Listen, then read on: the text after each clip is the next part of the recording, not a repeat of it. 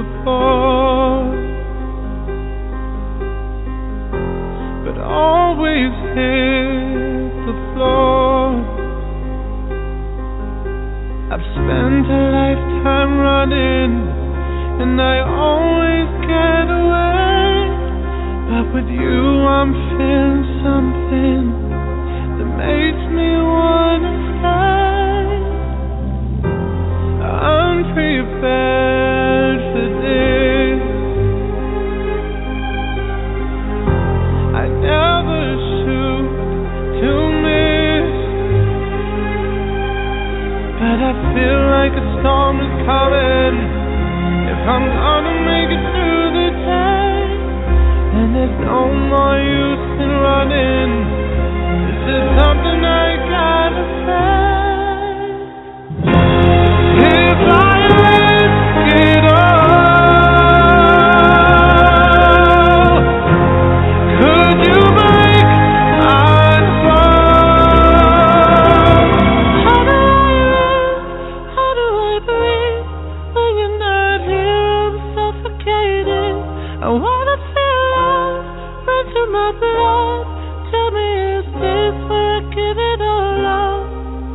For you, I have to risk it all.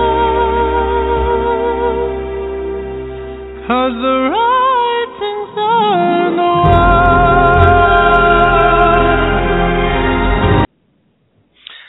Man, I'm so torn about that song. It was always gonna draw some negative, some harsh criticism, because it's on the heels of probably the best James Bond song of the last 5 or 6 years in Skyfalls. And then you got that guy singing. I feel like someone else is going to do a better version of that song, and I'm going to probably be blown away by it when I hear it. But as it stands, I'm a little nonplussed. Hi, everyone. This is the Radulich and Broadcasting Network Movie Review Club. I'm Robert Winfree. I'm hosting this bad boy. Here with me is a man who, in many ways more so than I do, really thinks everyone was better back in the 70s, back in his day, and if he can do it without pants, he's just much happier that way. Mark Radulich is here with us. Mark, how the heck are you? Yeah, the funny thing about that is I was born in 1976. Not like I'm this big authority on the 70s. What kills me, since you brought it up, I was my first birthday was June 2nd, 1977. And there are pictures. First of all, it looks like I ate my twin. Okay, I was a fat baby. Second of all, you know what 2 cakes? I had 2 cakes. You know what 2 cakes they were at my first birthday? Well, no, since I wasn't born. One was an R2-D2 cake. The other one, I believe, was Chewbacca. So this is June 1970. Boy. And when did Star Wars come out? 76, wasn't it? May 1977, sir. No. So look, after again, a month of this, not a big Star Wars fan. After a month of my only point is after a month of this movie being out, my family this has such a cultural impact that my family made sure they were not 1 but 2 Star Wars cakes at my first birthday. Great cultural impact. Horrible dialogue. Terribly wooden acting. I'm just saying. You were doomed from the start. It's okay. I was doomed from the start. Yeah, totally. That's the point that I'm getting at here. But we're not going to talk about Star Wars. That come later. No, that'll come later, and we'll probably yell at each other more over that movie then. I imagine our Star Wars review goes one of 2 ways. Either I like it and you hate it, or I hate it and you like it. I'm having a really hard time imagining a world where this movie pleases both of us. I'll tell you right now, I was telling my buddy this, who I'm going to go see it with. I've already set up in my mind that this is going to be, I'm going to be pleased and placated, but I'm not going to love it. That's what I'm going for here. I'm imagining that this script was half J.J. Abrams and Lawrence Kasdan really coming up with some really interesting ideas to elevate this franchise and take it out of the gutter that George Lucas drove it into with the prequels. But the other half is a checklist from their new corporate masters in Disney saying, these fucking things have to be in there, okay? We just spent $1 billion on this. You need to make this money back. So we're going to have this, we're going to have this, we're going to have this, and we're going to have this. You give J.J. Abrams way too much credit. And they're going to go, okay, we'll find a way to shoehorn Darth Vader into this. Sorry, we'll see what we can do. So J.J. Abrams is at least half a hack. So there's going to be it's going to be half Disney checklist and half interesting story. And as long as it's not too obvious that it's a checklist movie, I'm going to be okay. Yeah, I hate checklist movies, which is ironic because I tend to enjoy some of the better Bond movies, even though there's a pretty obvious checklist for James Bond. You ain't kidding, Jack. Skyfall. No, this is not just Skyfall.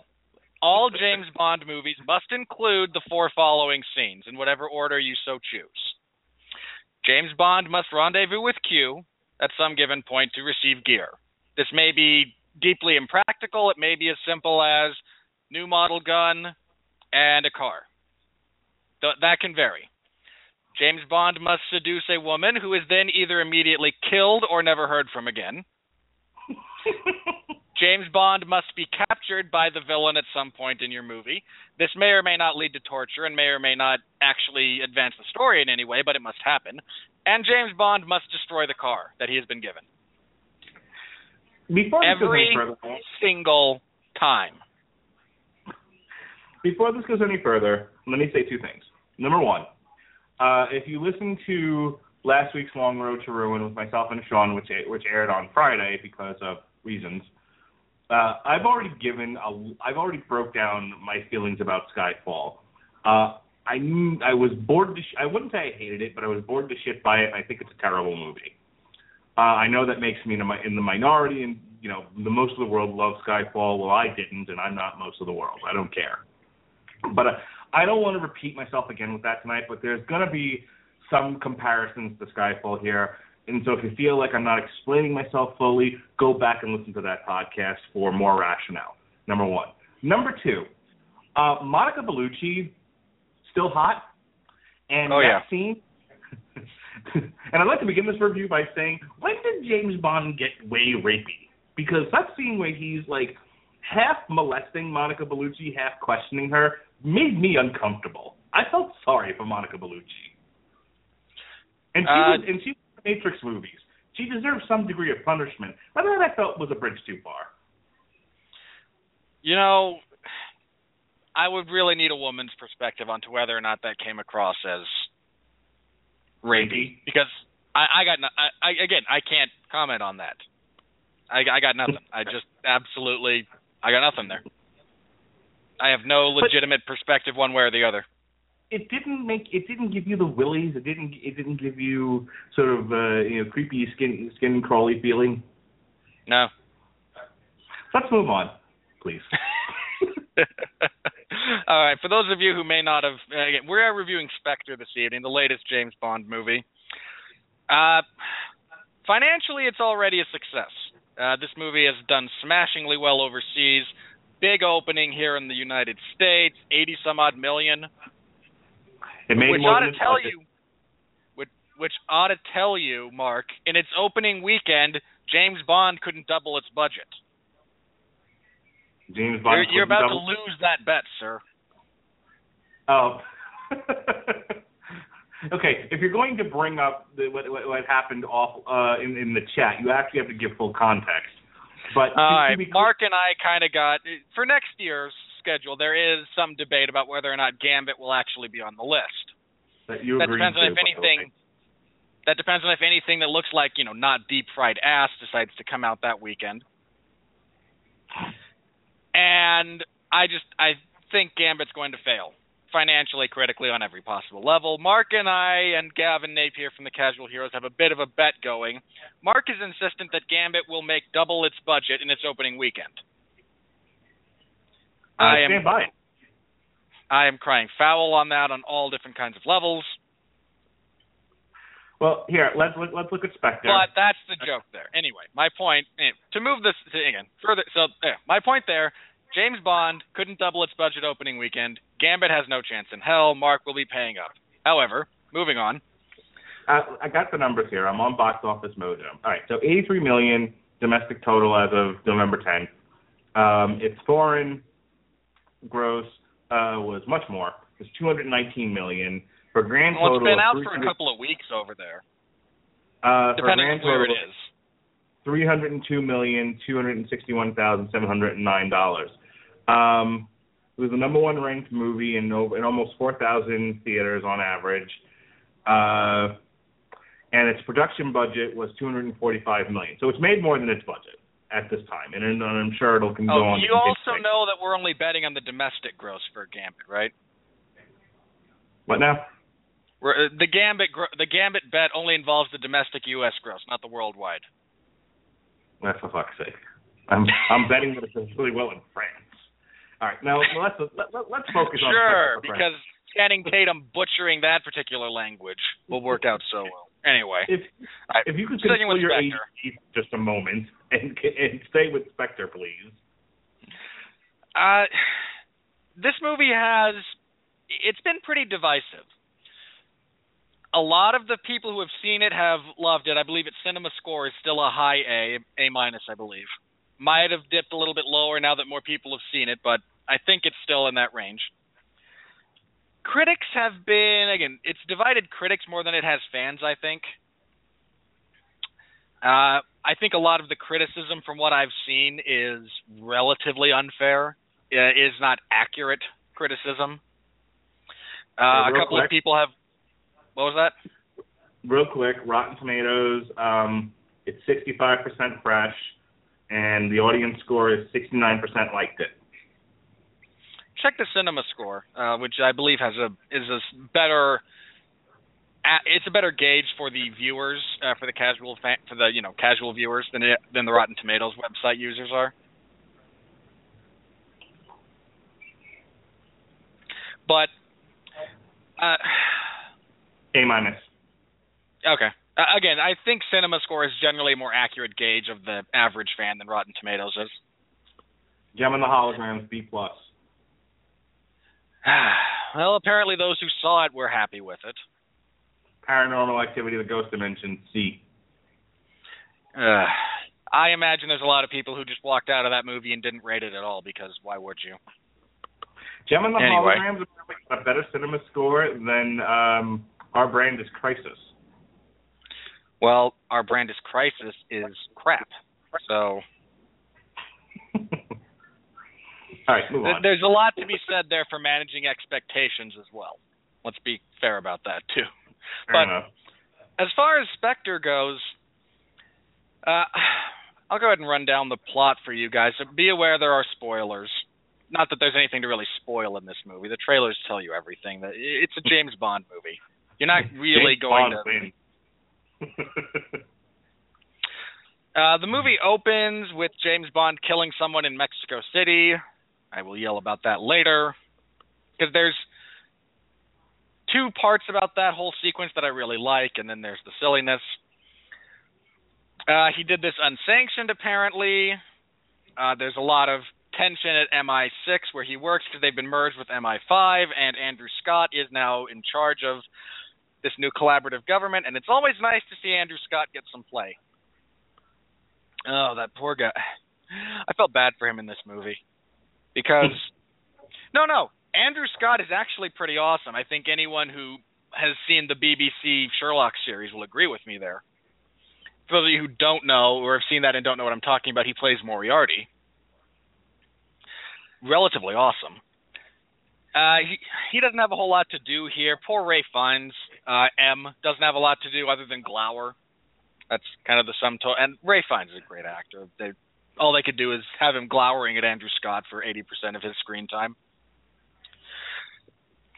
James Bond is on the trail of this organization that may or may not exist, in part because the late M, Judi Dench, left him a message giving him clues as to this. He utilizes these clues to he goes to the funeral of the man he killed, finds this hitman's now widow, Monica Bellucci, who is still an exceptionally beautiful woman. I don't care how old she is, that woman is gorgeous. Can I stop you for a second? Sure. Just because I sometimes enjoy torturing you. Transformers. Transformers, A. Transformers Revenge of the Fallen, B+. Transformers Dark of the Moon, A. Transformers Age of Extinction, A-, all on CinemaScore. Are you sure you trust this website? I trust that website to be a relatively accurate gauge of the casual audience. Okay, just checking. I do not trust it to be an accurate gauge of quality.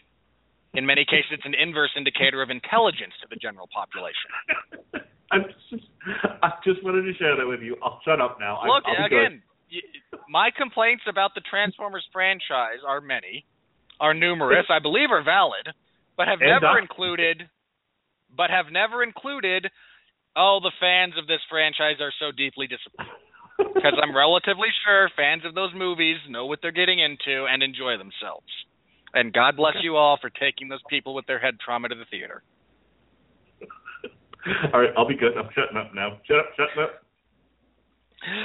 All right, again, he meets with Monica Bellucci, gets some information out of her in typical James Bond must seduce random woman. He utilizes this to locate a meeting where we get our first look at Christoph Waltz, who I really want to have a discussion about a little bit because, oh, he's so misused in this movie. He gets into a car chase with Dave Bautista, who doesn't speak and serves no purpose other than, hey, we need an action sequence at this point in the movie. Well, throw Bautista in there. Best performance by that man ever. That is not true. He was much better as Drax the Destroyer. Drax was a poorly written character, but he was perfectly believable as him. Nope, this is his best work yet. This is not at all his best work. No. Again, doesn't speak, has like one word before he's killed, which is, again, James Bond henchmen run the gambit from completely and utterly forgettable to moderately passable. And he falls somewhere in the middle. After this meeting, he goes and finds Mr. White from Quantum of Solace, because I really needed a reminder about that movie's existence when I was sitting there trying to enjoy this one. Seriously, Quantum of Solace is just a mess. An absolute mess. I believe the phrase I used was pile of shit. Yeah, that's a bit much. There are a few good things about Quantum of Solace. Yes, all the credits. No, there are a few good things. None of them involve the writing. The cinematography's nice. Cinematography's nice. A couple of the action sequences are well put together. Again, that movie would have been served so much better to simply be James Bond has gone off the rails and is on a revenge trip than what it tried to be. So much better. And Olga Kurylenko's really, really nice to look at. Yes, you were saying. And she's also a believable female action star, which I think she doesn't get enough credit for. Anyway, he goes and he meets with Mr. White, who dies this time, which made me happy. After revealing the existence of his daughter, who the man in charge of Spectre, again, Christoph Waltz, is using to blackmail him. After his death, his daughter is then in danger because there's no more reason for her to stay alive. James Bond rescues her while flying a plane far too low to the ground and being shot at with an improbable gun by Dave Bautista. I have huge gripes with whole segments of that sequence. Huge. But he does save her. Dave Bautista survives despite being propelled head first through a windshield. That will kill you. God. Do I need to go on to my Casino Royale or my Skyfall rant? I do not disagree with you at all about that. Again, let's be clear about that. Your rants about James Bond should not be able to do these things at this point, he's a superhero, you are completely accurate. And it bothers me. Look, it bothers me when superheroes do it in many ways. Till I remind myself, no, this is a stupid comic book movie, turn your brain off. For those of you who want to hear me scream with reference to Casino Royale, that nigga dead over 100 times. Please check out the Long Road to Ruin Daniel Craig James Bond series, debuted last Thursday here on the Radulich Broadcasting Network. And if you'd like to hear me scream about James Bond falling off several cliffs into a waterfall and somehow living, please check out the Daniel Craig Long Road to Ruin. You already got that. Go on. Anyway, James Bond saves his daughter. I forget her name. She's not. I don't know. Their romance felt terribly forced to me. I mean, just terribly forced. That was I was with it when she was giving him the cold shoulder in Africa. You know, and she was like, I don't want to be here with you. You're more trouble than you're worth. I was with it and I'll let you finish your plot synopsis, but when they're on the train and suddenly they fall madly in love with each other because she put on a dress, I was like, that's it. I'm pissing and going to get popcorn. Yeah, it's deeply forced to try and underscore the narrative of James Bond being done. And that's a fine narrative, but you shoehorned this in. It was not necessary. He didn't need to be in love with. Why is it always a woman that makes? If Batman ends his career over a woman, no, everyone's ending their careers over women. You know, sometimes you could just be done. Maybe punching people in the face is no longer what you want to do with your life, and then there's nothing to do with the woman. I would agree. Again, I agree completely. It was shoehorned. It was forced. It was not at all necessary. I feel like these writers in Hollywood romanticize relationships because, if anything, my relationships with women have made me want to punch people in the face repeatedly. Hey, we're dealing with Hollywood writers. I'm not entirely sure how many of them have legitimate, fulfilling relationships. Or they fantasize them.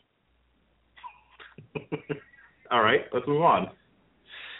Anyway, he finds this woman, rescues her, uses information he gets from her to get more information about where Christoph Waltz is hiding in northern Africa, a stretch of desert that's supposed to not have anything. It is, in fact, the location of his super secret base,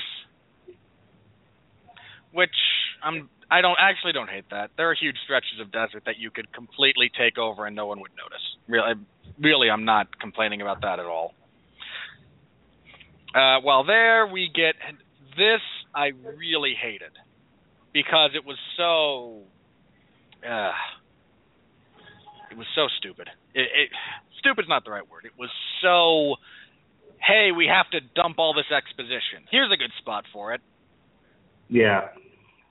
And I felt like the setup to him being in danger in that scene, because when he's captured, I actually like that sequence.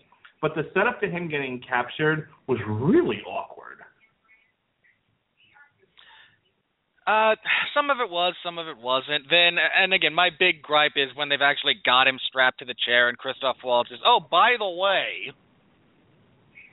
Now, why do I hate him? Sure. Here's what should have been, exposition spread out over the course of the entire movie, allowed to be given emotional weight and some kind of gravitas, and we'll just throw it all at you in the space of 3 minutes.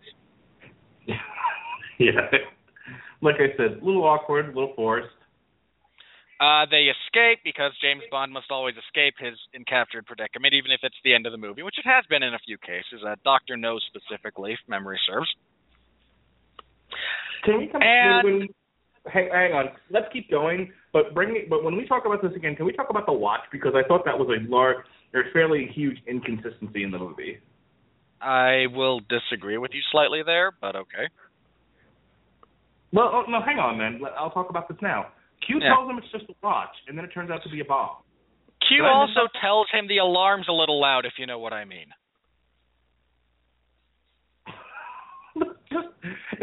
This was the opposite problem of Skyfall, telling him his body's in shambles and there's no way he can be an agent again.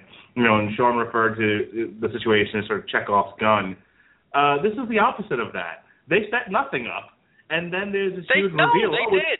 When he hands him the watch, Q tells him in this, and again, some of this is delivery in that same way that, a spy quartermaster tells a spy, by the way, without actually saying it. He tells him, no, the alarm's really loud, if you know what I mean. And Bond kind of looks at the watch, looks back at him, and goes, oh, I think I know what you mean. Oh, there's no reason to be cheeky. Just tell him it's a fucking bomb.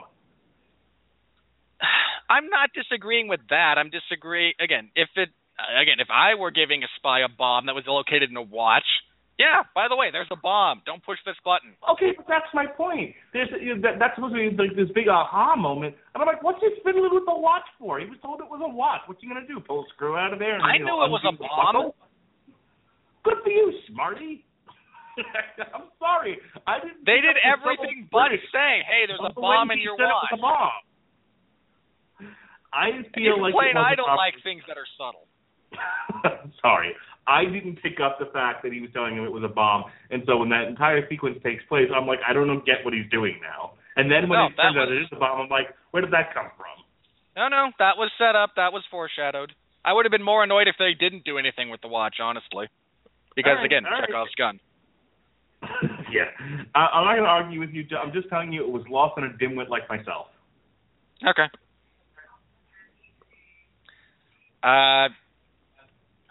Okay, fair enough. That's about as...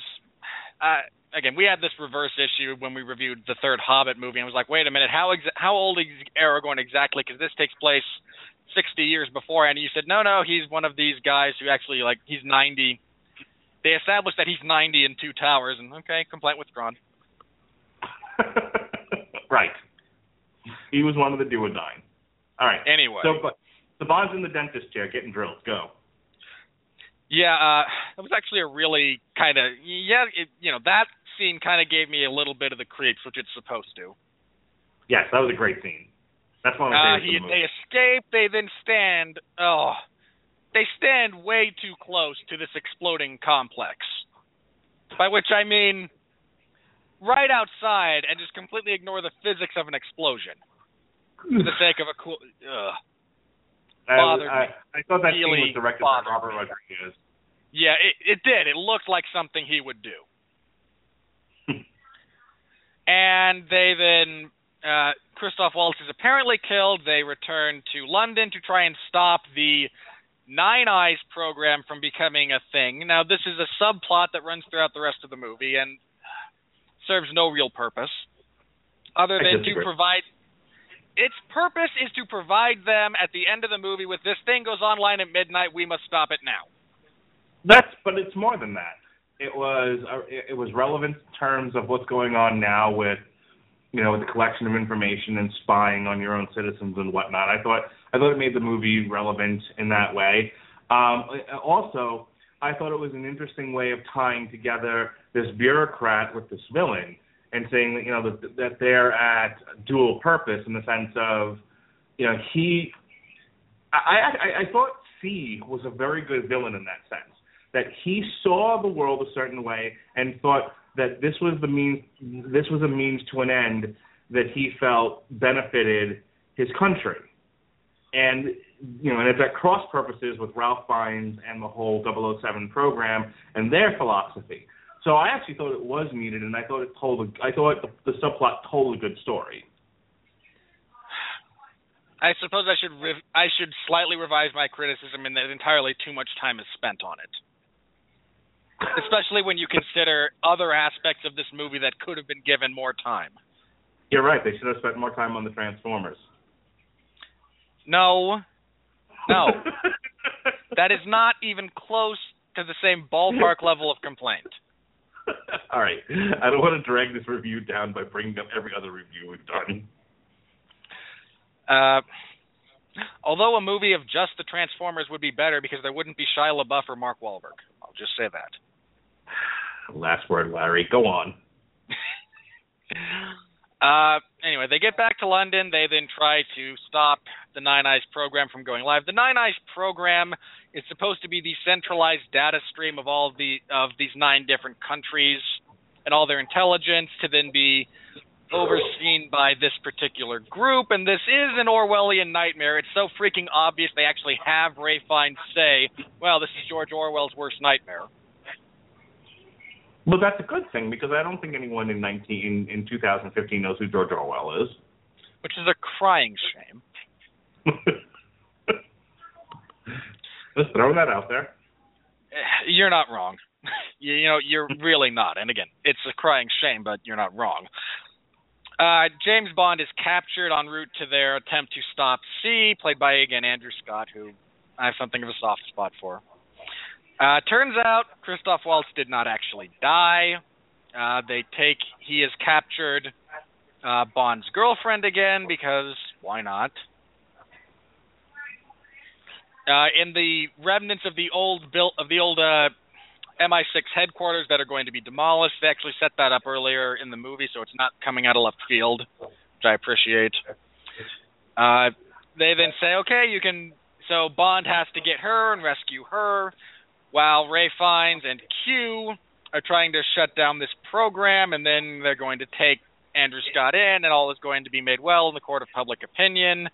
Andrew Scott actually dies because he's a little wuss, which is fine, especially standing next to Ray Fiennes, who is... Ray Fiennes can be a very physical presence when he chooses to be.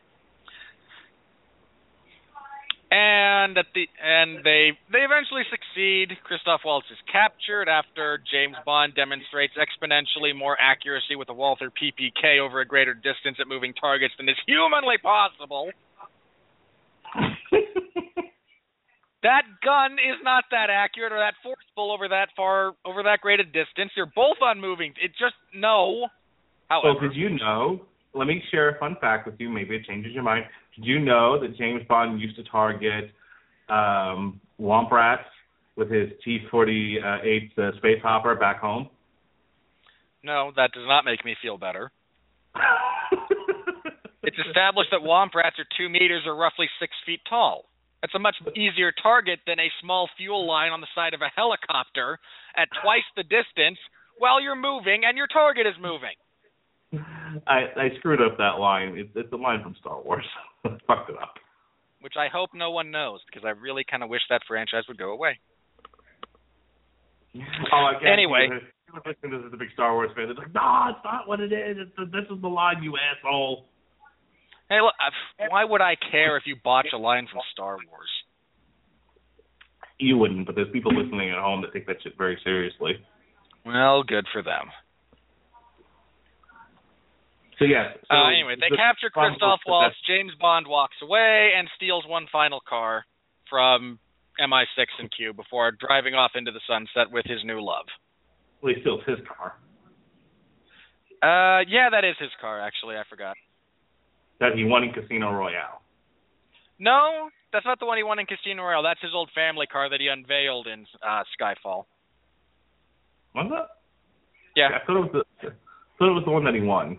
Either way, it was a personal car to Bond. It made sense. That was his personal car. So, my apologies. Needed to correct that. Thank you for correcting me on that. Bond reclaims his vintage Aston Martin and drives off into the sunset with whatever Seydoux. Right. All right. Where do you want to begin? I said this to you before we got going, and I think it bears repeating in this particular instance. I feel this movie could have been so much better than it was. All right. Let me start off by saying I really like this movie. I still think Casino Royale is the best, but this one is very close to it, in my opinion. I certainly like this one more than Quantum of Shit and Skyfall. I really think they ended on a strong note.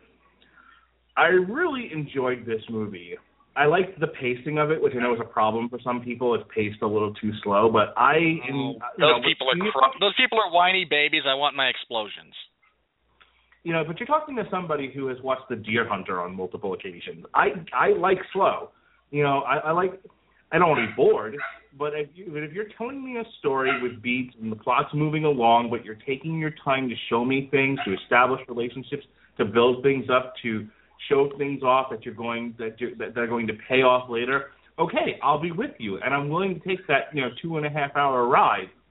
And I don't need every 5 minutes something to go boom, Sherlock Lux, boom, all right now.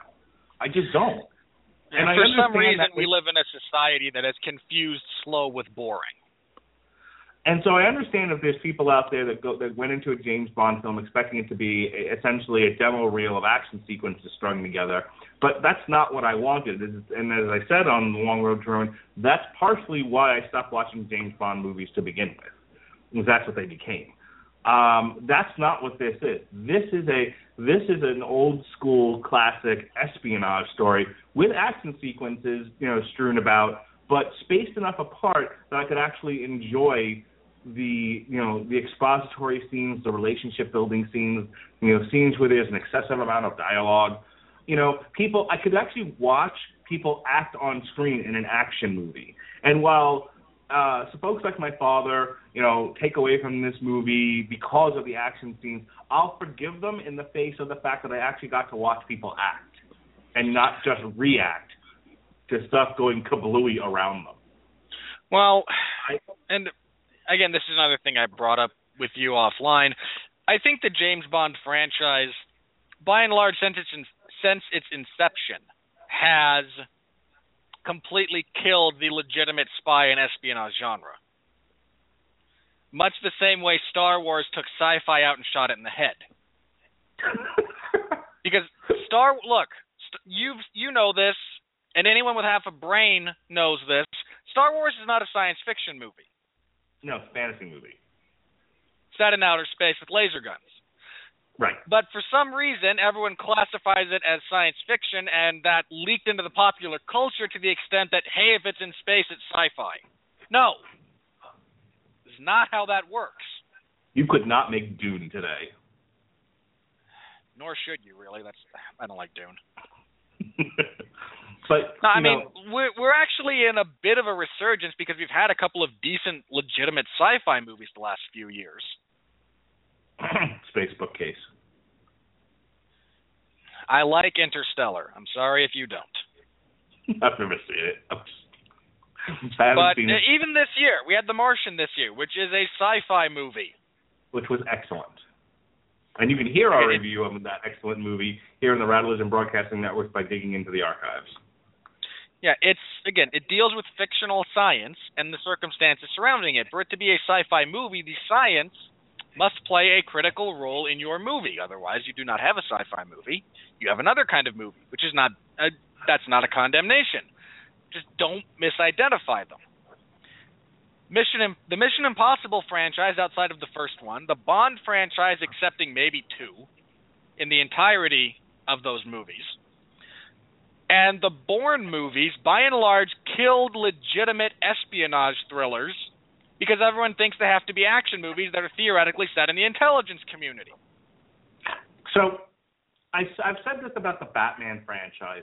I said, and it goes to what you're saying, that instead of creating a thoughtful piece where your protagonist has to solve a mystery and move the action that way, your protagonist instead punches things to death, and that's what moves the plot forward. There's no figuring things out. There's no mystery involved. It's just punch, punch, explosion, punch, punch, exposition, punch, punch. It's ruined Batman, and as you're saying, it's ruined the espionage genre because that's all they've become, a series of punches and explosions.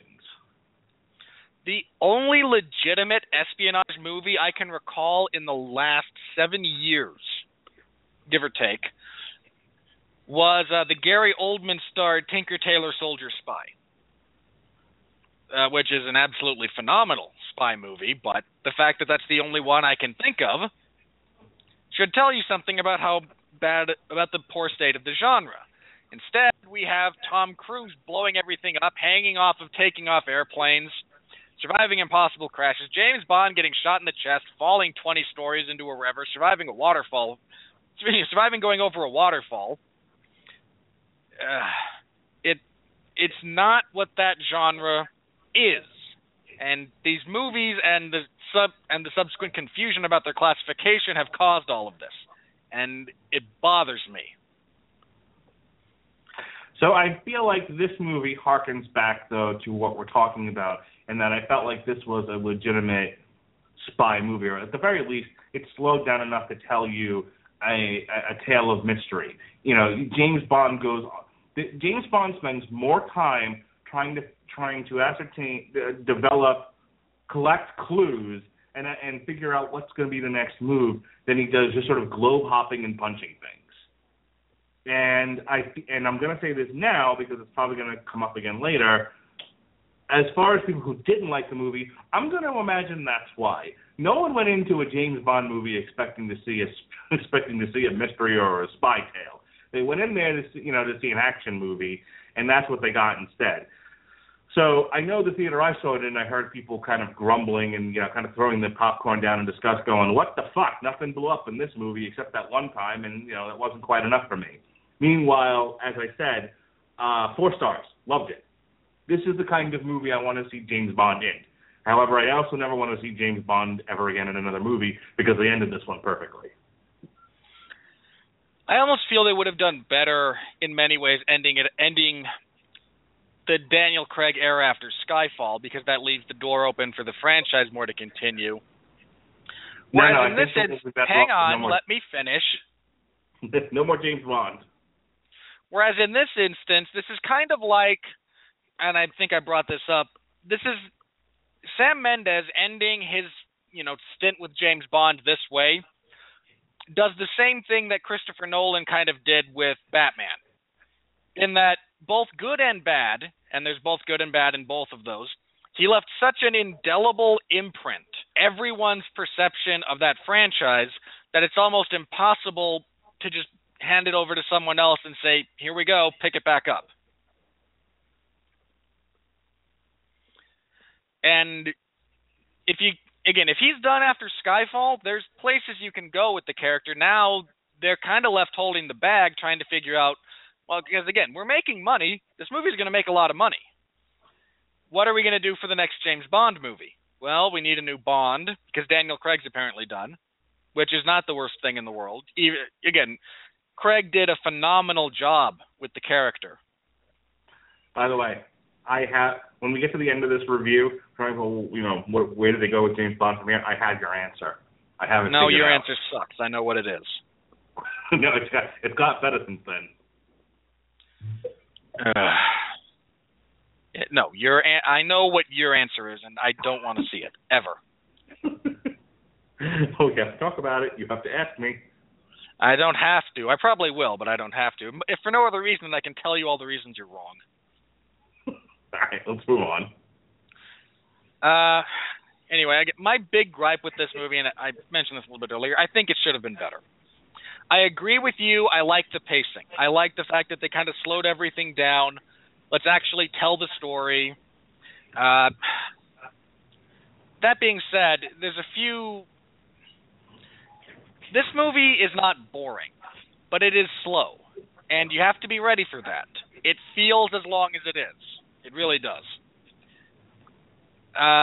Some of the action sequences seem just tacked on. Just like, well, we need this here. And at that point, hey, we've got Bautista under contract. Here, you, show up, do this. Still say it's Bautista's best work. And I will continue to disagree with you. He was a much better autistic murder bot than he was here. I enjoyed Bautista's presence. When he walks in at the first act of the movie and he kills the guy at the table and all that. I thought he did more with his body than many people do by speaking their dialogue. And Bautista has good physical presence. He also has good physical acting, which is a hugely lost art nowadays. People don't understand how to act with more than just their face. See, just to sort of link this to professional wrestling, since we were talking about Bautista, you look at a guy like Brock Lesnar. Brock Lesnar looks like Hitler's wet fucking dream. Okay, he is, he is the uber male. He is just Viking warrior come to life, and then he talks, and you're like, ugh. I can't. Like, if you just heard him talk, you're like, I could beat that guy up, no problem. What a wimp he sounds like. And then you see him, you're like, hey, your voice doesn't match your body at all. An even worse version of that, for those of you that don't follow professional wrestling, Bobby Lashley, who many people jokingly refer to as Black Lesnar, had an even higher, more ridiculous-sounding voice, but was, just as buff and cut up and looked like a brick shithouse. Lashley should never speak. I mean, this is a big thing kind of with Brazilians, and I think it has to do with Portuguese as a language. I mean, Anderson Silva's voice, for example. Yeah. Anderson Silva was one of the most dangerous people on the planet, and he sounds like a girl. So, so getting back to Bautista, Bautista's one of those guys where, for the purposes of Drax, where he has to be flat and and autistic, okay, fine. It was fine. I'm being serious now, but I would prefer to continue to see him in roles where he speaks very little.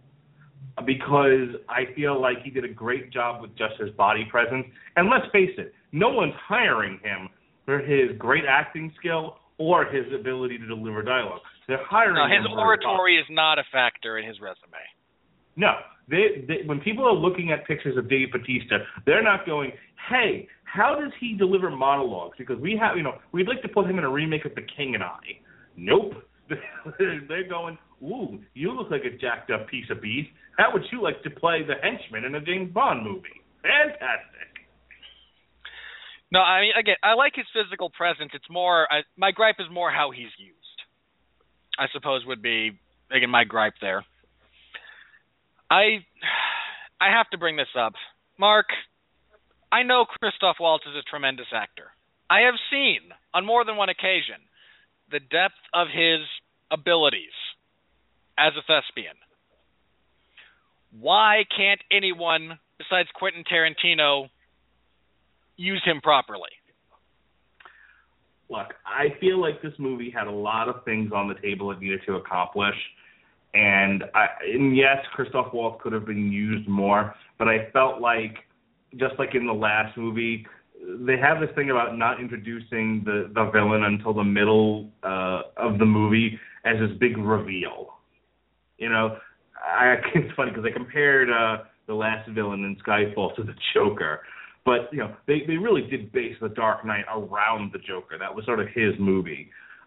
Coincidentally, it was very similar in the first Batman movie with Michael Keaton, but that's a whole other topic of conversation. I feel like one of the frameworks of these Bond movies is the villain is almost an afterthought.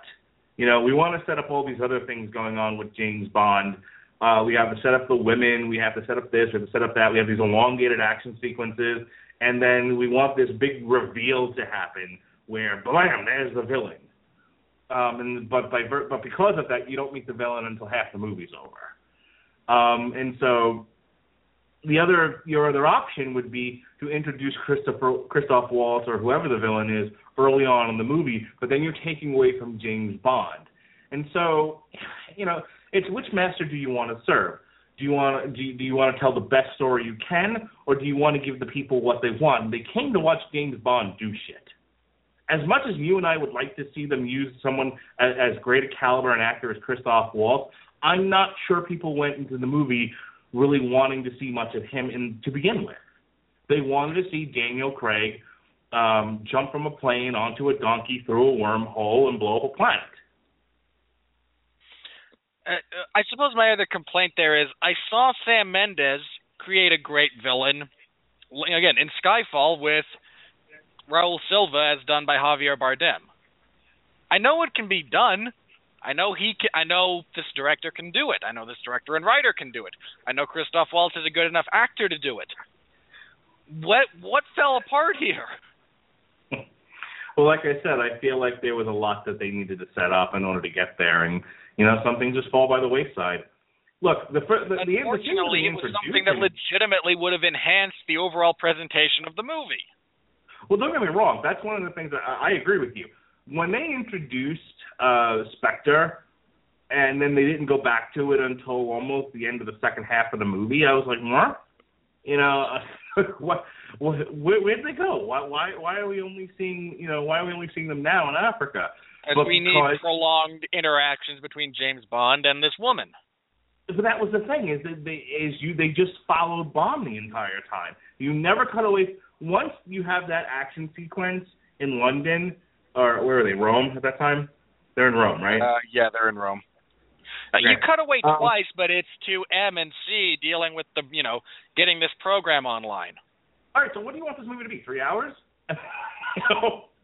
Here's the thing about that. If you could, well, first of all, I think I mentioned a lot of the stuff with, back in London could have been trimmed. How? I feel a lot of it could have been trimmed. How do you cut that stuff and then get to an end where it's anywhere effective unless you cut the entire storyline? No, you can. Again, there are things about it that you can cut. I don't think we need the big committee meeting.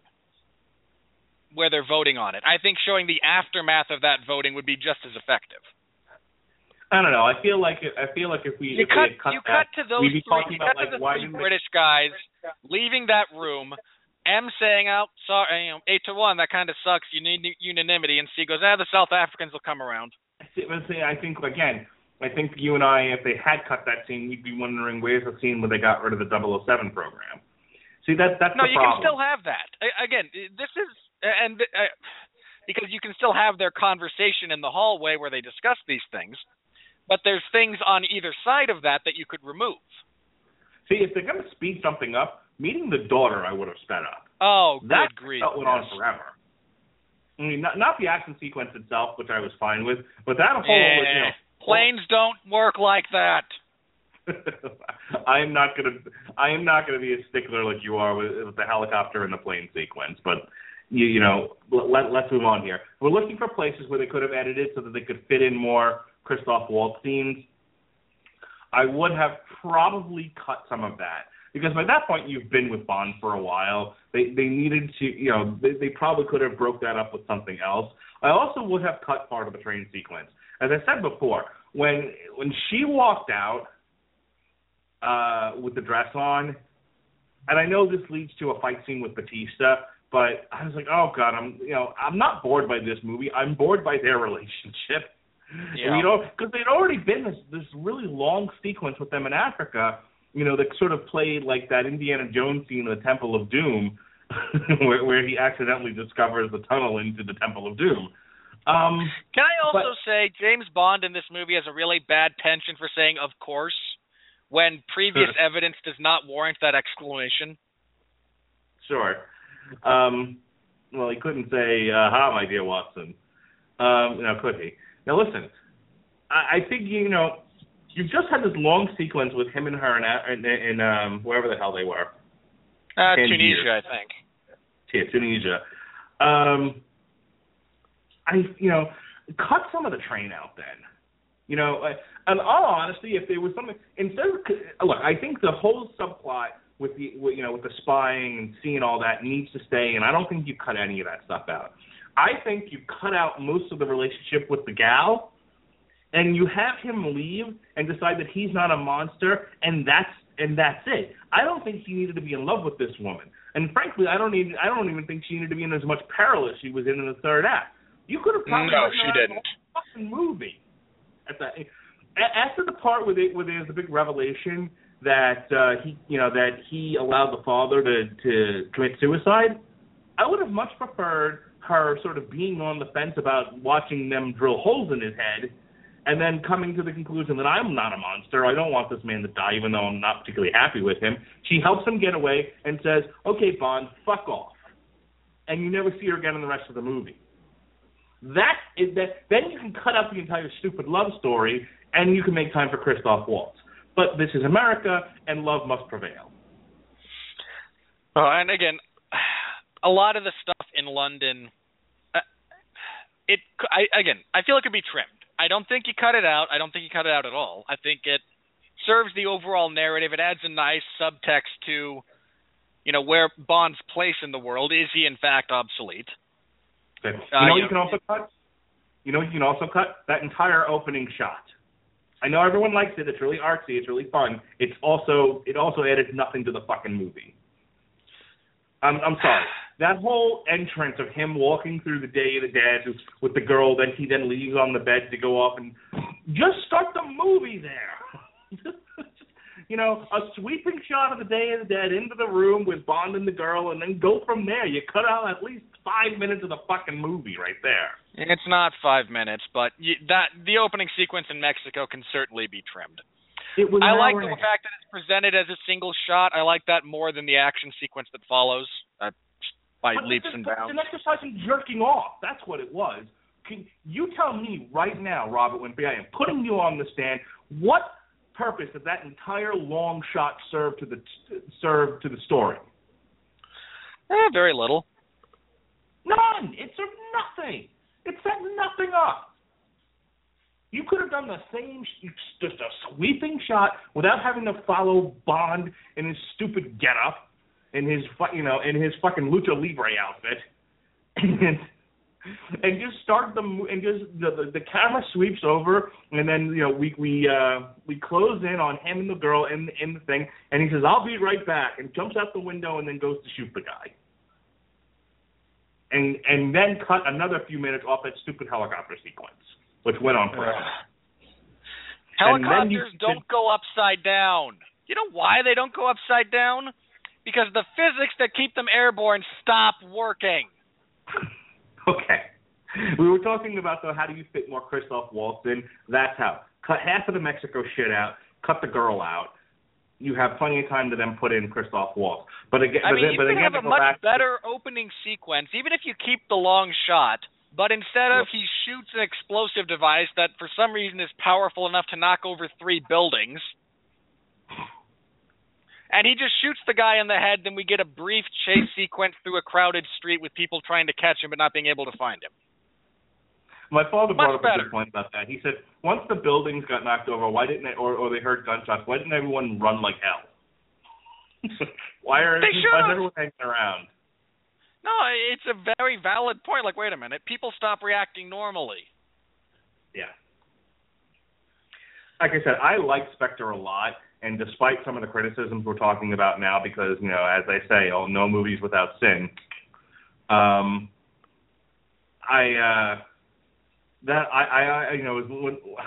it's a great movie if I forget the Mexico sequence even exists.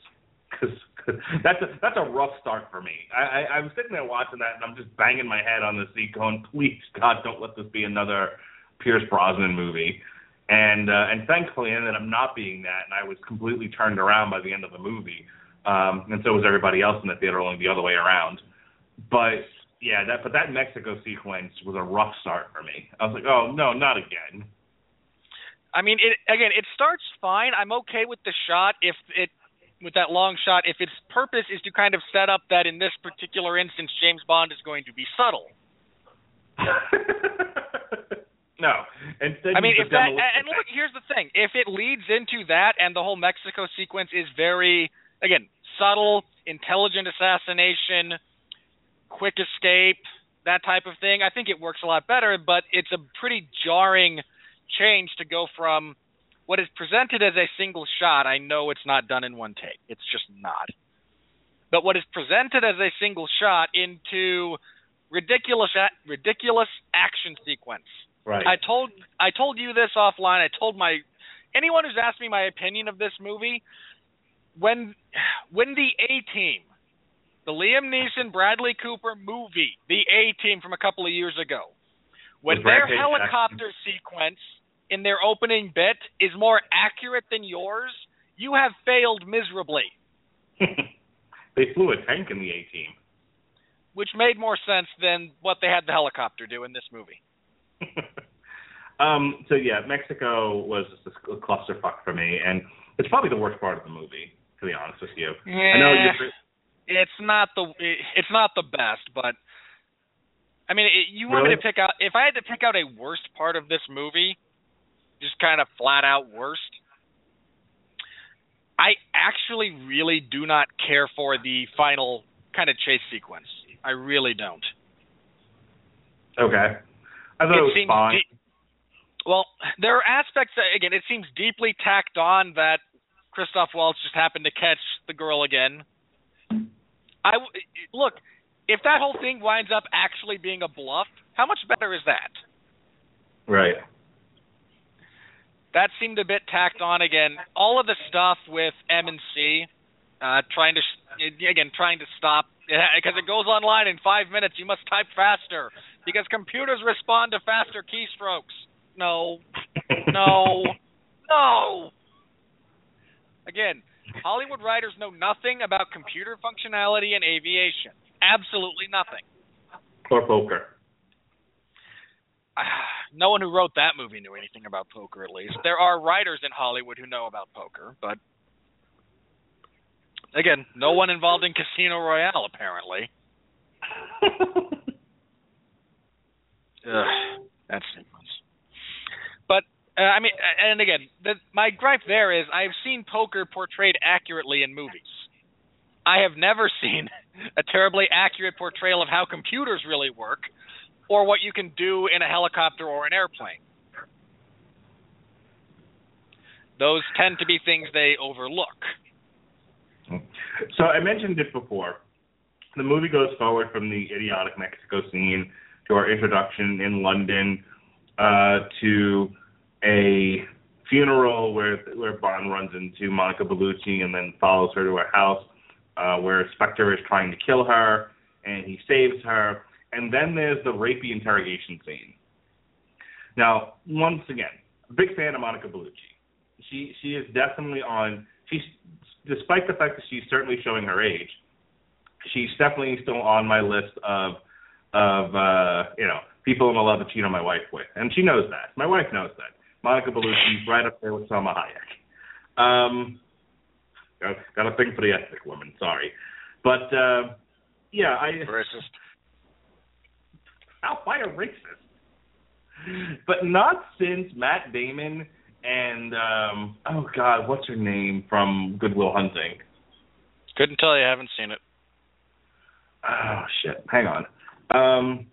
But yeah, there's a scene in Good Will Hunting with the gal who's in the movie. The Minnie Driver.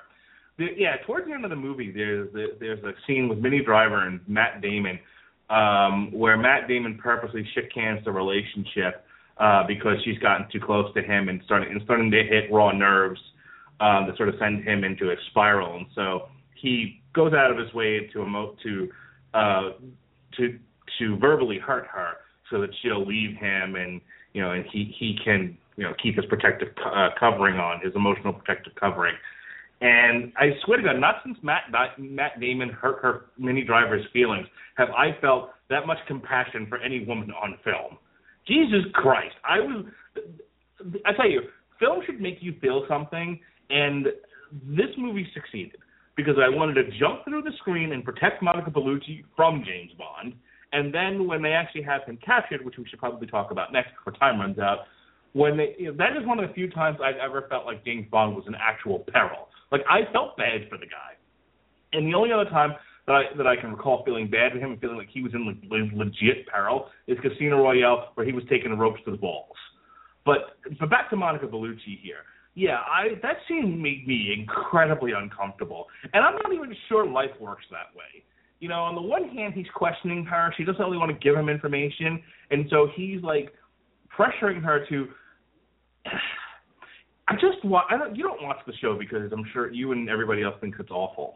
But I just watched Gotham, Monday's episode of Gotham. I watched it today. And there's a scene where they've got Barbara Keene, who in the comics is Barbara Gordon, and they got her in for questioning, or she's given herself up, and they're trying to question her, and this is all an elaborate trap here for Detective Gordon. And in the midst of him questioning her, he decides he's going to kiss her. And it brought me back to the whole Monica Bellucci James Bond sequence, and I'm like, what is going on in Hollywood? Why does anyone think this works? Like, you can't be kissing suspects. I don't know if it's just a hot idea to be doing it, when you're out like as a field agent.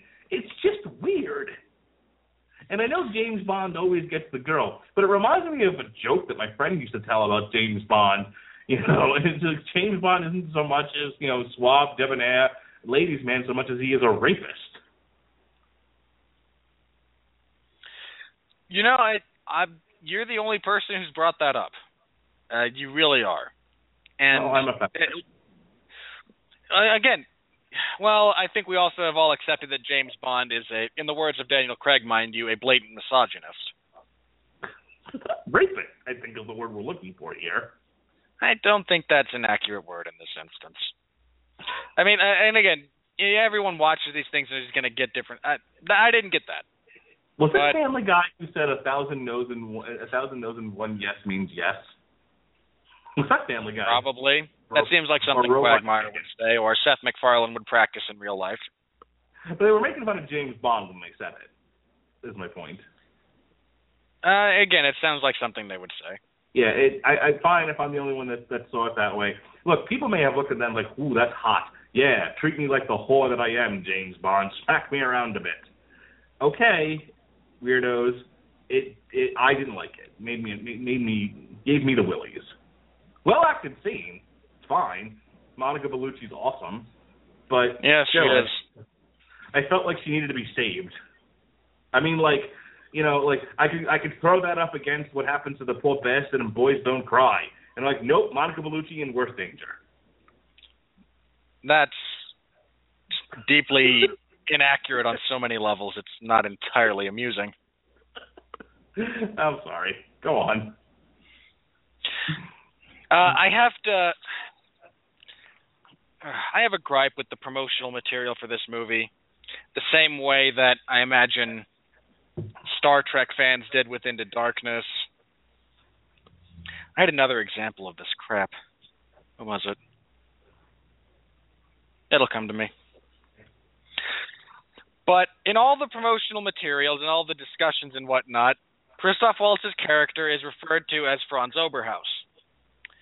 Anyone who knows anything about James Bond mythology and sees what he is in just the previews, just the trailers, not the actual movie, just the trailers, looks at Christoph Waltz and goes, oh, come on, he's Blofeld.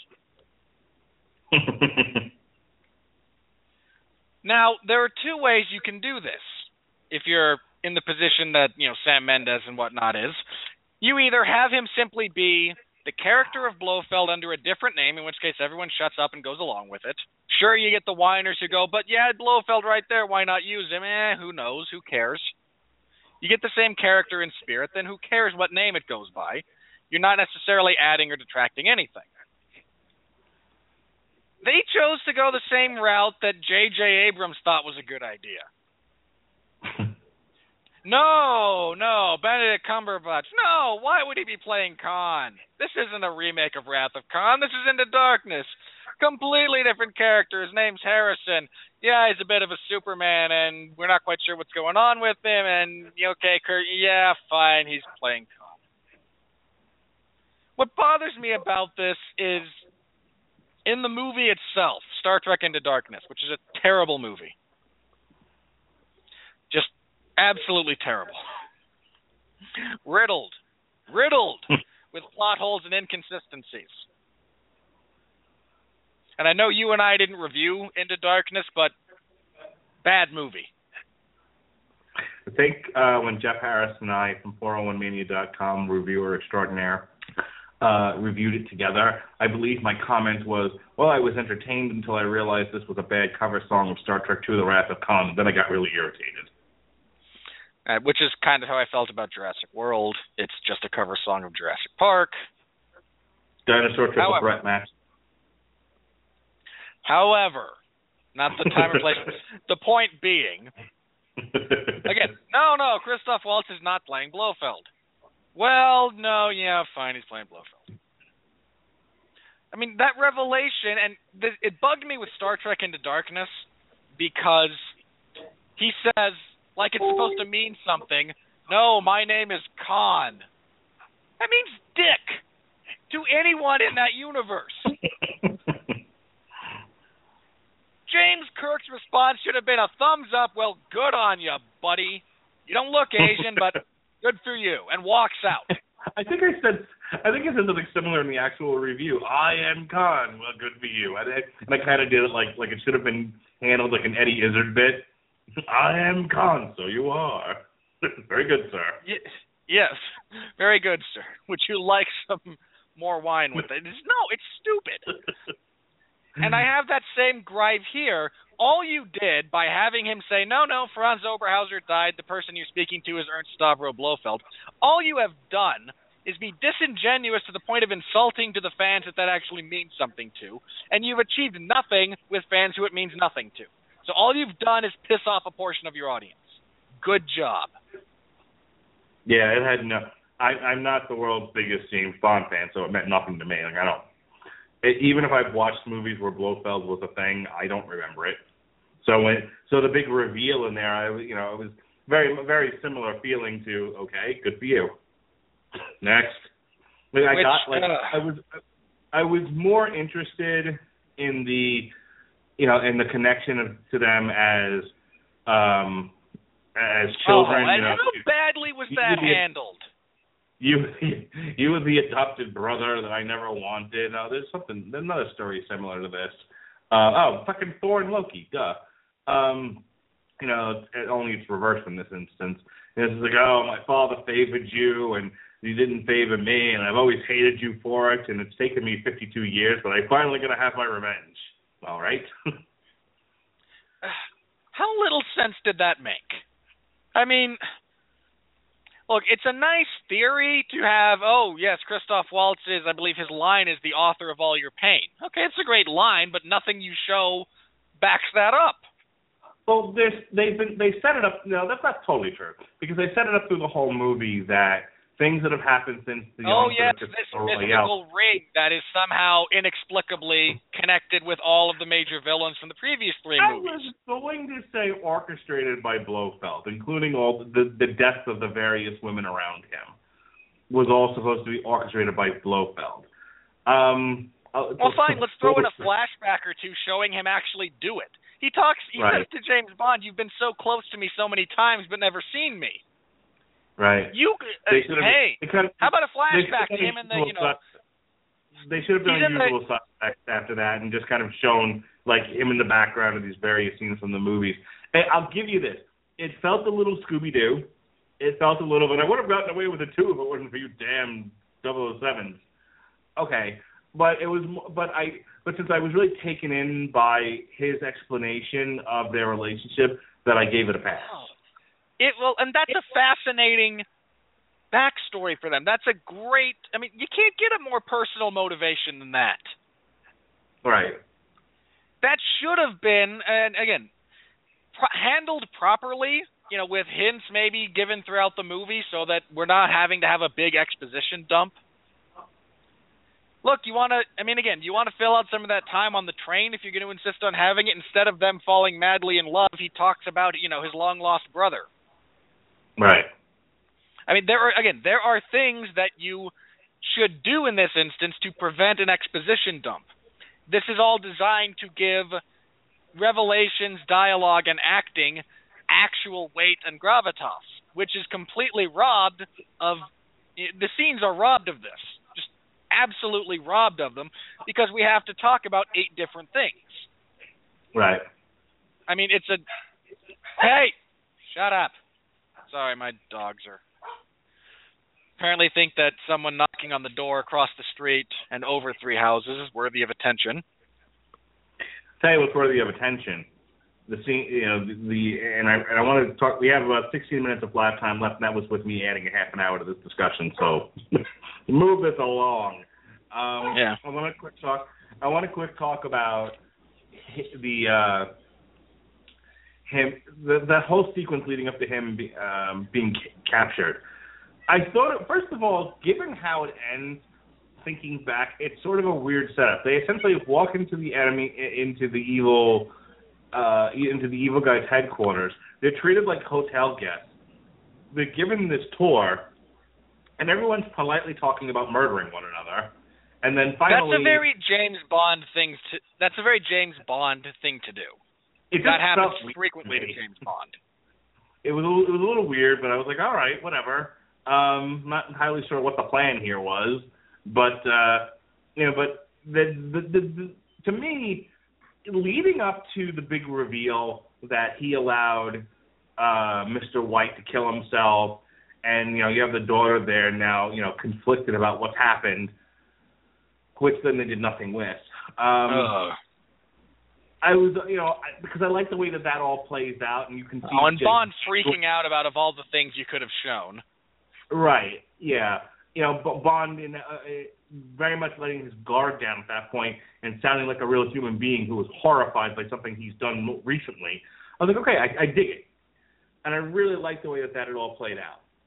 And then you have this scene where he's basically being tortured by having these drills into his head. I really wish they had talked more about what those actually did, because it seemed a little rushed. Anything. That's the problem. I know. He drills into his skull, says, well, this should mess with your vision and balance. Well, not so much, apparently. Right, because he's fucking Superman. And then the next one, he's supposed to forget everybody he's ever met, and that doesn't happen either. And I'm like, that's a very inaccurate drill, I guess. Like, I guess he moved enough where it didn't quite hit the nerve it was supposed to. I was like, on the one hand, I don't know how he's going to get out of this. He seems trapped. They did a very good job of building up the tension in that scene. On the other hand, they then canceled out all the threats because none of that shit actually works. I mean, if he gets up, what he should do is get up and have issues with his balance. He has to lean on the wall while he's trying to run. That's the thing. It's like, it should have been sort of like a Finding Nemo moment with Dory. He should have actually had memory loss there for a while, and then I don't know, someone hit him over the head, and he's like, I start to remember things again. But because head trauma is clearly the, key to reversing head trauma. In the movies we've seen head trauma cure blindness. I can see again, but who am I? Makes me laugh. In any case, yeah, it was like I said, on the one hand, very tense. I felt like Bond was actually in trouble, and I was wondering, how's he going to get out of this? Whereas in times where I've seen it before, I'm like, I don't buy any of what's happening here. I'm just waiting for the escape. But on the other hand, it was very silly. And then they blow the place up, Robert Rodriguez style, and we're into the final sequence. That bothered me so much. You cannot fire an AK-47 one-handed. My father's big gripe with that was when they escaped from the top level of the building and fall onto a couch. And he's like, come on. It was actually from the Mexico scene. No. Oh, was that the Mexico scene? That's the Mexico scene. Okay, no, you're right. You're right. At the end, they jump into a net. A conveniently placed net. Which, I actually dislike that less because it would make sense for, a spy headquarters to have an escape route that Bond would still know about.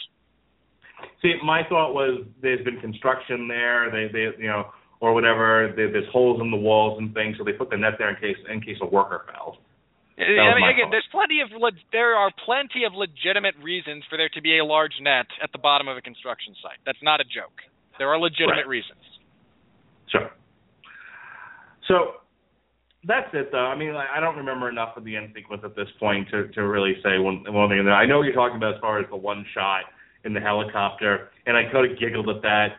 But again, if you don't have a certain amount, I'm more okay with Bond doing crazy things that no human being could actually do than I am him taking fucking video game damage and being able to live through it. I have more of a problem with that. That's fair. So overall, I would recommend this movie if you don't have attention deficit disorder, or if you didn't think Minions was a better animated feature than Inside Out. I'd say Minions was funnier than Inside Out. Oh, for fuck's sake. Actually, I went on Box Office Mojo because it was really bothering me that Minions made more than Inside Out. It didn't make more I'm not having this conversation with you now. We'll save it for the end of the year review. But I did some research, and I feel better now because it makes sense. In the United States, its domestic gross, Inside Out actually beats Minions. Unfortunately, it did like $800 million foreign, which Inside Out did not do.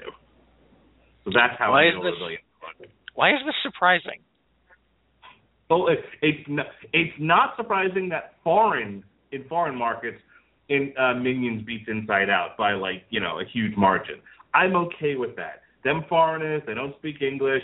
Nonsense strung together, one scene after another, translates very well in different languages, as opposed to Inside Out. I got it. I'm okay with that. And again, I'd say Minions was funnier, but I'm glad you feel better about it. I hope someone runs into your room and gives you a pie in the face. I would like a pie, actually. In the face. Anyone within the sound of my voice who happens to know me personally, I could use a pie. In the face, though. Give him a pie in the face. I'll accept as long as I get to keep the pie. Banana cream pie, right? Banana cream pie. No, not banana cream pie. Contact me. I will specify the pie. And put it right in his face. I believe that to be an acceptable trade-off.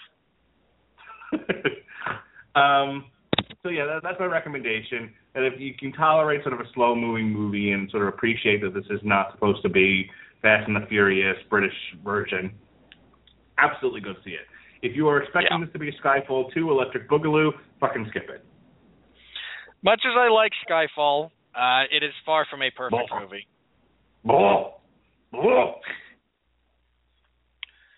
And again, much as I like Skyfall, and I really do, I think, look, my love of that movie tends to stem from Javier Bardem being the best Bond villain ever.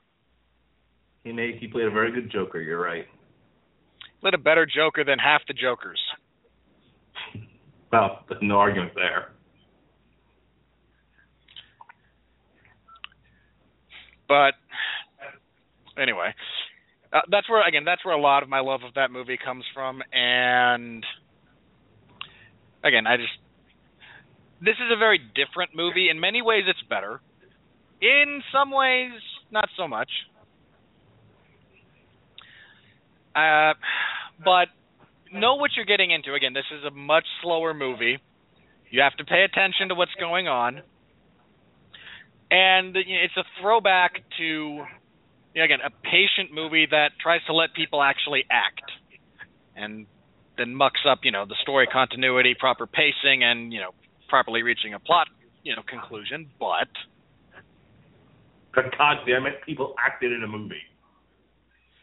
I've seen plenty of movies with people acting. And this was not a bad one. Again, there's a few things that just, not quite so much. The chick, the one he falls in love with, was a little bit over her head here. I liked her when she was drunk. I imagine. Daniel Craig's Bond is a tad bipolar. He's a little hot and cold in this one, with very little in between. On the plus side, they do a halfway decent job of making it somewhat narratively acceptable by what he's going through. Ralph Fiennes does very little other than glower, which is sad because Ralph Fiennes can be awesome. Andrew Scott is nothing but a cocky little prick you want to see pushed down a flight of stairs. On the plus side, he gets pushed down a flight of stairs, so yay. Their version of Moneypenny does nothing. Q, I like their Q, I really do. It took a while to find someone who could actually replace Desmond Llewellyn, and they found someone who could do it, so good for them. And Christoph Waltz is, again, I don't understand why only Quentin Tarantino can make full use of Christoph Waltz's talents. There are legitimately great actors who have kind of just crumbled under the weight of Tarantino's dialogue. They can't handle the poetry in it, they can't handle the rhythm and the timing, and it just kind of falls apart. And he thrives under it. And then Sam Mendes is a fine director, but for some reason, just wasn't able to. Again, Christoph Waltz should have supplanted Javier Bardem from the last movie as the best Bond villain ever, and sadly, that does not happen. If I were to, sum up my review again, I'm with Mark. Have patience. Know what you're getting into when you go see this, because it's very, very good. I just feel it should have been great, and it fell short of that mark. Fair enough. All right. What do we got to plug? Because I don't think there's a whole lot else to say about this one. Well, a week from tonight, we will be reviewing the other movie that came out this weekend and was a box office smash, The Peanuts. Certainly overperformed. I look forward to telling all of those people, good grief, you ruined Charlie Brown, that your heads are so far up your ass you can't see daylight. Yeah, that's going to be an unfortunate discussion. I've already seen it. Look, let me say this. As far as some of the reviews of this Bond movie, because I've heard a few varying complaints. One of them was, all of you who whined and griped about Bond getting gadgets, you got your wish, and it ruined the franchise. That is not accurate. That is not accurate at all. Right. Your criticism in that regard is completely unwarranted. Agreed. And there have been some people who have complained that, no, you took the Peanuts characters and you killed them, and you've ruined this. And I hope, let me say this. The reviews I have read so far from people I trust disagree with you strongly. And after I see the movie, if I agree that it's good, I'm going to disagree with you strongly as well. So we'll be reviewing that next week. That ought to be fun. Yeah, we're talking about the Peanuts. I'll tell you right now, spoiler alert, it was great. It was perfect. It was everything a Peanuts movie should have been, and my daughter liked Peppermint Patty. So you've raised a lesbian. Good job.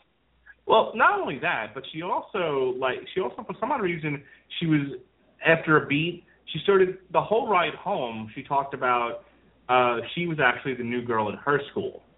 And I was talking to my wife about that. I'm like, what? She said she thought the Peppermint Patty character was funny and she liked her. But then the whole ride home, she was like, Lily tends to put herself in the stories that she watches.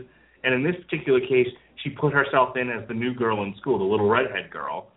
And I was like, why do you think she did that? And we were kind of talking. My wife didn't see the movie, but she's very good at reading my daughter and figuring out where the hell her head is, especially when she loses me. And her takeaway was that the little redheaded girl got all the attention, and it was made a big deal of. And so that's sort of Lily sort of put herself in that position, because she wants that kind of attention. She wants the entire classroom to be paying attention to her and think she's special. So, which is fine when you're 4 going on 5. So yeah, all children are narcissists. Unfortunately, we've also stopped removing that trait from them as they grow. Well, like I said, 4 going on 5. Let her have her childhood, damn it. But yeah, we'll talk more. Yeah, well, given that you and I, that speaks to a larger issue that you and I are probably going to wind up discussing in our year-end review. Because for some reason we have become so narcissistic and insecure as a society that we have to confuse things we like with things that are good. I like it, therefore it is good. How dare you tell me I'm wrong? It's now a personal attack. I don't want to be here. You're wrong. That says a lot about our messenger group, but that's also another conversation. In any case, it's society at large. We will be talking about the Peanuts movie a week from tonight. I know it's going to be a little bit late, but I didn't want to do yet another split review. So we both wanted to see both of these movies. That was the thing with the split review was you weren't going to see Paranormal Activity, and you couldn't pay. Well, you could, but it was unreasonable to expect to be paid to see Gem and the Holograms. Already out of theaters, by the way. So yes, we're going to devote an entire show to the Peanuts, and then there's a break, and when we come back, we'll be doing The Good Dinosaur, and then Star Wars, and then The Hateful Eight, and then we're done for the year. And somewhere in the middle of that. Our year-end review is after Peanuts, though, right? No, our year-end review is after The Good Dinosaur. Okay. Tomorrow night on the Metal Hammer of Doom, my favorite show of the year. I've been looking forward to this all year. Rolling, baby. We will be reviewing the greatest hits album from Limp Bizkit. Myself, Jesse Starcher, and Robert Cooper, we will do it all for the Nookie at 10:30 on the Metal Hammer of Doom. And a week from tomorrow at 9 o'clock, we'll be along the road to ruin. We'll be taking on the Chronicles of Riddick. Yes, the Chronicles of Riddick, ladies and gentlemen. And on December 3rd, as our last Long Road to Ruin of the year, we will be looking at the Mighty Ducks trilogy. And that about wraps it up for... The fact that Ben turned you into Nelson made me laugh. I thought that was hysterical. I told him, I said, that, Jaws, and the Dark Knight trilogy are probably like my 3 favorites that he's done. Now, I think it's kind of a crying shame that he never got to do Sean and I's for the Hellraiser franchise. Because, well, that was the show that kind of, where Sean first put out, we might be looking for a title card artist. That was one of the ones that he listened to, and it's one of my favorites. I mean, no offense. It's one of the favorites, Long Road to Ruins that I've done, and I've done a few with you and Sean. He and I getting together and both praising and destroying Hellraiser alternately, depending on which movies we're talking about. even with the issues that Blog Talk Radio was having at the time. Just had a lot of fun with those. So I think I'm sad that I will never see, what that title card would have been. Maybe we can get Ben one day to do the Long Road Tour and the Lost episodes, because we there were quite a few that we did well before he came on board. I would have loved to see what he would do with you guys in Jurassic Park. Or Scream, or Paranormal Activity, or Spider-Man, or Rocky. Though I think he did end up doing one for Rocky, didn't he? He did for your third one, because you guys took so long to get around to it. Yeah. And someday we may even get back to the Jack Ryan franchise. You have stuff to plug. You have a big pay-per-view this Saturday. Oh, boy. Well, first of all, this Friday, unless something changes, Everyone Loves a Bad Guy will be looking at Movie Monsters. I was going to do it last week, but you guys for Long Road to Ruin needed the Friday slot. I'm a team player, and I don't mind taking a week off between shows. I might switch to an every other week format. I'm not completely sure. But this week, Movie Monsters, in the vein of, Godzilla, King Kong, the Predator Alien, Xenomorphs, the Graboids, things of that nature. So, if anyone wants to, I don't have a co-host lined up for that one, so I might be looking for one, or I'll just, open up the phone lines, talk about some of my favorites. See if anyone wants to, Do you talk about Joel Schumacher? Well, not just he is a monster.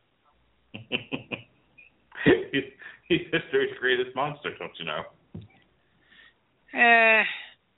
No, if I were going to talk about filmmakers who give me nightmares, it would be Ben Stiller. Okay. Seriously, he's writing and directing Zoolander 2, and it makes me want to kill things. Well, it's not on a list of things to see, so there. I would have had to tap out. I could not have done it. That's okay. I would never make you. You would have to pay me a lot of money to get me to sit through that crap. Well, like I said, you don't have to. Instead, if it were possible to physically vomit from my eyeballs, that is preferable. Well, like I said, we'll be seeing something else that week. Ugh, probably just about as bad. What are we seeing that week anyway? Deadpool. Yes, that's right. Another one that movie's going to make suck. Another one that's going to make just billions and billions of dollars. I don't think it's going to make that much.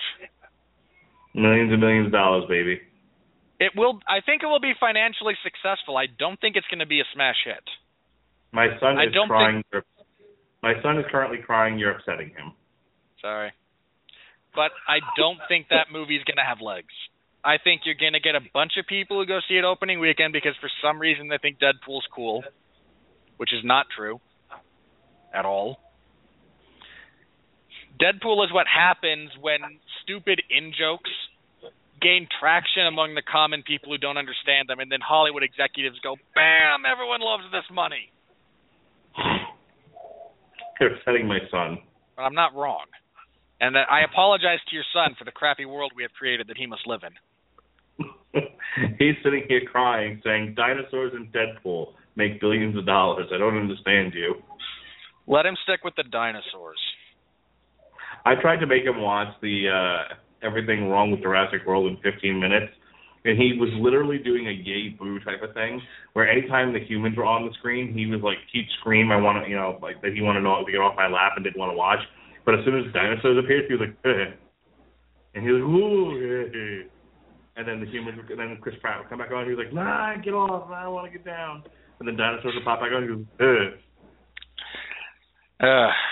was, Again, you and I talked at length about Jurassic World and my issues with it. Mm-hmm. And I don't dislike Jurassic World. I enjoyed it. It was fun. It was a fun cover song of a much better song. Highest grossing movie of the year until Star Wars comes out. I'm going to laugh if Star Wars doesn't supplant it. And look, and you and I also know we know very well financial return is no indicator of cinematic quality. No, it is not. Appeal to as many people as possible. That's how you make money with, action movies. All right. So again, we'll be back next week talking about Charlie Brown and the Peanuts gang. That's going to be fun. Those.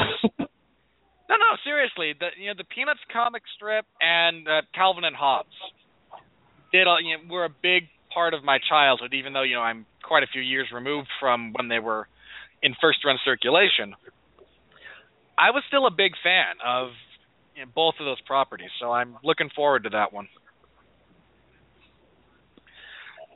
And again, so everyone loves a bad guy. We'll have Movie Monsters on Friday. This Saturday, UFC 193, Rousey versus Holm, and Jędrzejczyk versus Letourneau, live from Melbourne, Australia.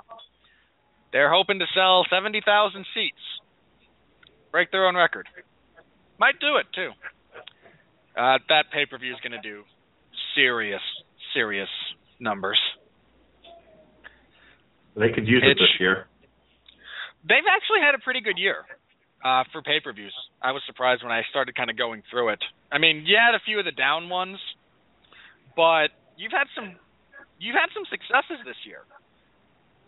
Oh yeah. I mean, they've done pretty okay, but they need more. Is my point. They always want more. And look, if this doesn't break over 1 million buys, it will be considered a failure. That's where we all are with this right now. The first Sorry, what was that? I suspect it gets over 1 million. I would be surprised if it doesn't. And I don't say that lightly. Honestly, I think it will. Ronda Rousey against Brazilian pig hostage did almost 1 million buys. Right. And that card had nothing going for it other than Rousey at the top. Rousey. Right. This one's actually the second coming of Mark Hunt and Bigfoot. You've got another heavyweight match. That had damn well better end inside of 2 minutes. Bigfoot no longer has his magical horse steroids. And Mark Hunt is not what he used to be. Mark Hunt should knock him stupid very, very quickly. You got a strawweight title fight in the co-main event, and they've done a pretty good job of promoting it. This one is not just the Ronda Rousey show. Ronda Rousey is the headline, but there is other stuff to this card. The first prelim will kick off at 4:15 me, so that's 6:15 p.m. Eastern Standard Time on Fight Pass. I will have your live coverage over at 411 Mania, so stop by and say hello. I appreciate it. I appreciate Mark's continued vote of confidence every time I tackle one of those substandard shows. It never fails to. I get a chuckle out of those every time. I'm glad you do. I especially do it for the ones I don't think anyone's watching, so that you don't feel alone. I have to ask you if you might be willing to do a Bellator card in February. I'm always willing to do one every once in a while. The main event for Bellator's February event is Ken Shamrock versus Royce Gracie 3. Oh, is this the one with fucking Dada 5000? I don't know. That doesn't sound like a name. The one with Kimbo Slice. Yes, Kevin Ferguson is returning to fight Dude.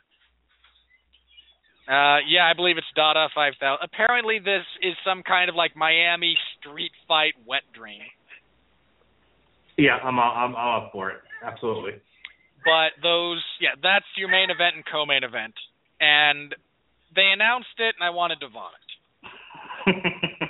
I mean, look, I accept freak show fights. On the other hand, it's right up my alley. I accept that freak show fights exist. I'm, to a degree, okay with it. This. Because we needed to close out the trilogy between Ken Shamrock and Royce Gracie. Their last fight was 20 years ago. think about that. There are people in college right now who were not alive the last time these two fought. Yep. Anyway, I got you covered. Don't worry about it. If that winds up being a thing, I might have to, use my once every 8 months or so break in case of emergency hammer. I got you covered. All right. So my woes about Bellator's status in the MMA world notwithstanding. And then this coming Sunday at 8 p.m. Eastern Standard Time, myself and Jeff Harris will be on the 411 Ground and Pound radio show. We'll be reviewing UFC 193. We'll be previewing, the Ultimate Fighter Latin America 2. Yeah, the Ultimate Fighter Latin America 2 finale. Headlined by Neil Magny taking on Kelvin Gastelum. Fun fact about this fight. This is Neil Magny's 5th fight in the year of 2015. Neil Magny fought 5 times in 2014. I can't think of anyone who has 10 fights in the UFC in 2 years. That man keeps a beastly schedule. I think Donald Cerrone used to be up there, didn't he? Where he fought a whole bunch of times. He had 5 fights in one calendar year once, but now, he gets injured and he's a head case and he's going to try and become champion. And once you're champion, you fight once a year. And he missed the drug test. Those are the rules. Those are the rules. You become UFC champion, you fight once a year. Right, or if that. Didn't he just also miss a drug test? Who, Cerrone? Yeah. Yeah, he did miss one. He didn't. I don't know if this was. I don't know anything about it other than the tester did not make contact with him. Okay. I don't know if this is an issue of they didn't know where he was at the time when they tried to administer a random test, or what. But we lost Donald Cerrone. Donald Cerrone is a little crazy. So, yeah, he went scuba diving in Lake Powell. That's not a joke. That's something he does. All right. Are we done here? Yeah, I believe we're done here. All right. Again, Mark and I will be back next week. Thank you all for listening. Thank you for tuning in. We appreciate, comments, criticisms, suggestions on improving the show. Whether you agree with us or disagree with us, we thank you for listening. If you want to follow us and get updates and be able to listen uninterrupted, you can follow us on iTunes, Blog Talk Radio, and Stitcher. Those are generally speaking, the methods of distribution. If you want consistent updates about shows, scheduling, general thoughts, things of that nature, you can like us on Facebook. We are the Radulich and Broadcasting Network. That's RADULICH, and we're the only broadcasting network with that name attached to us. Well, we've got the market cornered. So you can like us on Facebook, and you'll get consistent updates from us. We'll link all of our shows through there as well. You can, talk with us. You can make fun of us. You can make comments or suggestions. You can post your support. All of that, we appreciate it all. And that's all my plugs. That's all Mark's plugs. So for Mark Radulich, I'm Robert Winfree. We're back next week for Peanuts. Until then, be well, be safe, and behave. And here's just a little bit of insight into what goes through every studio executive's head. Work, damn it.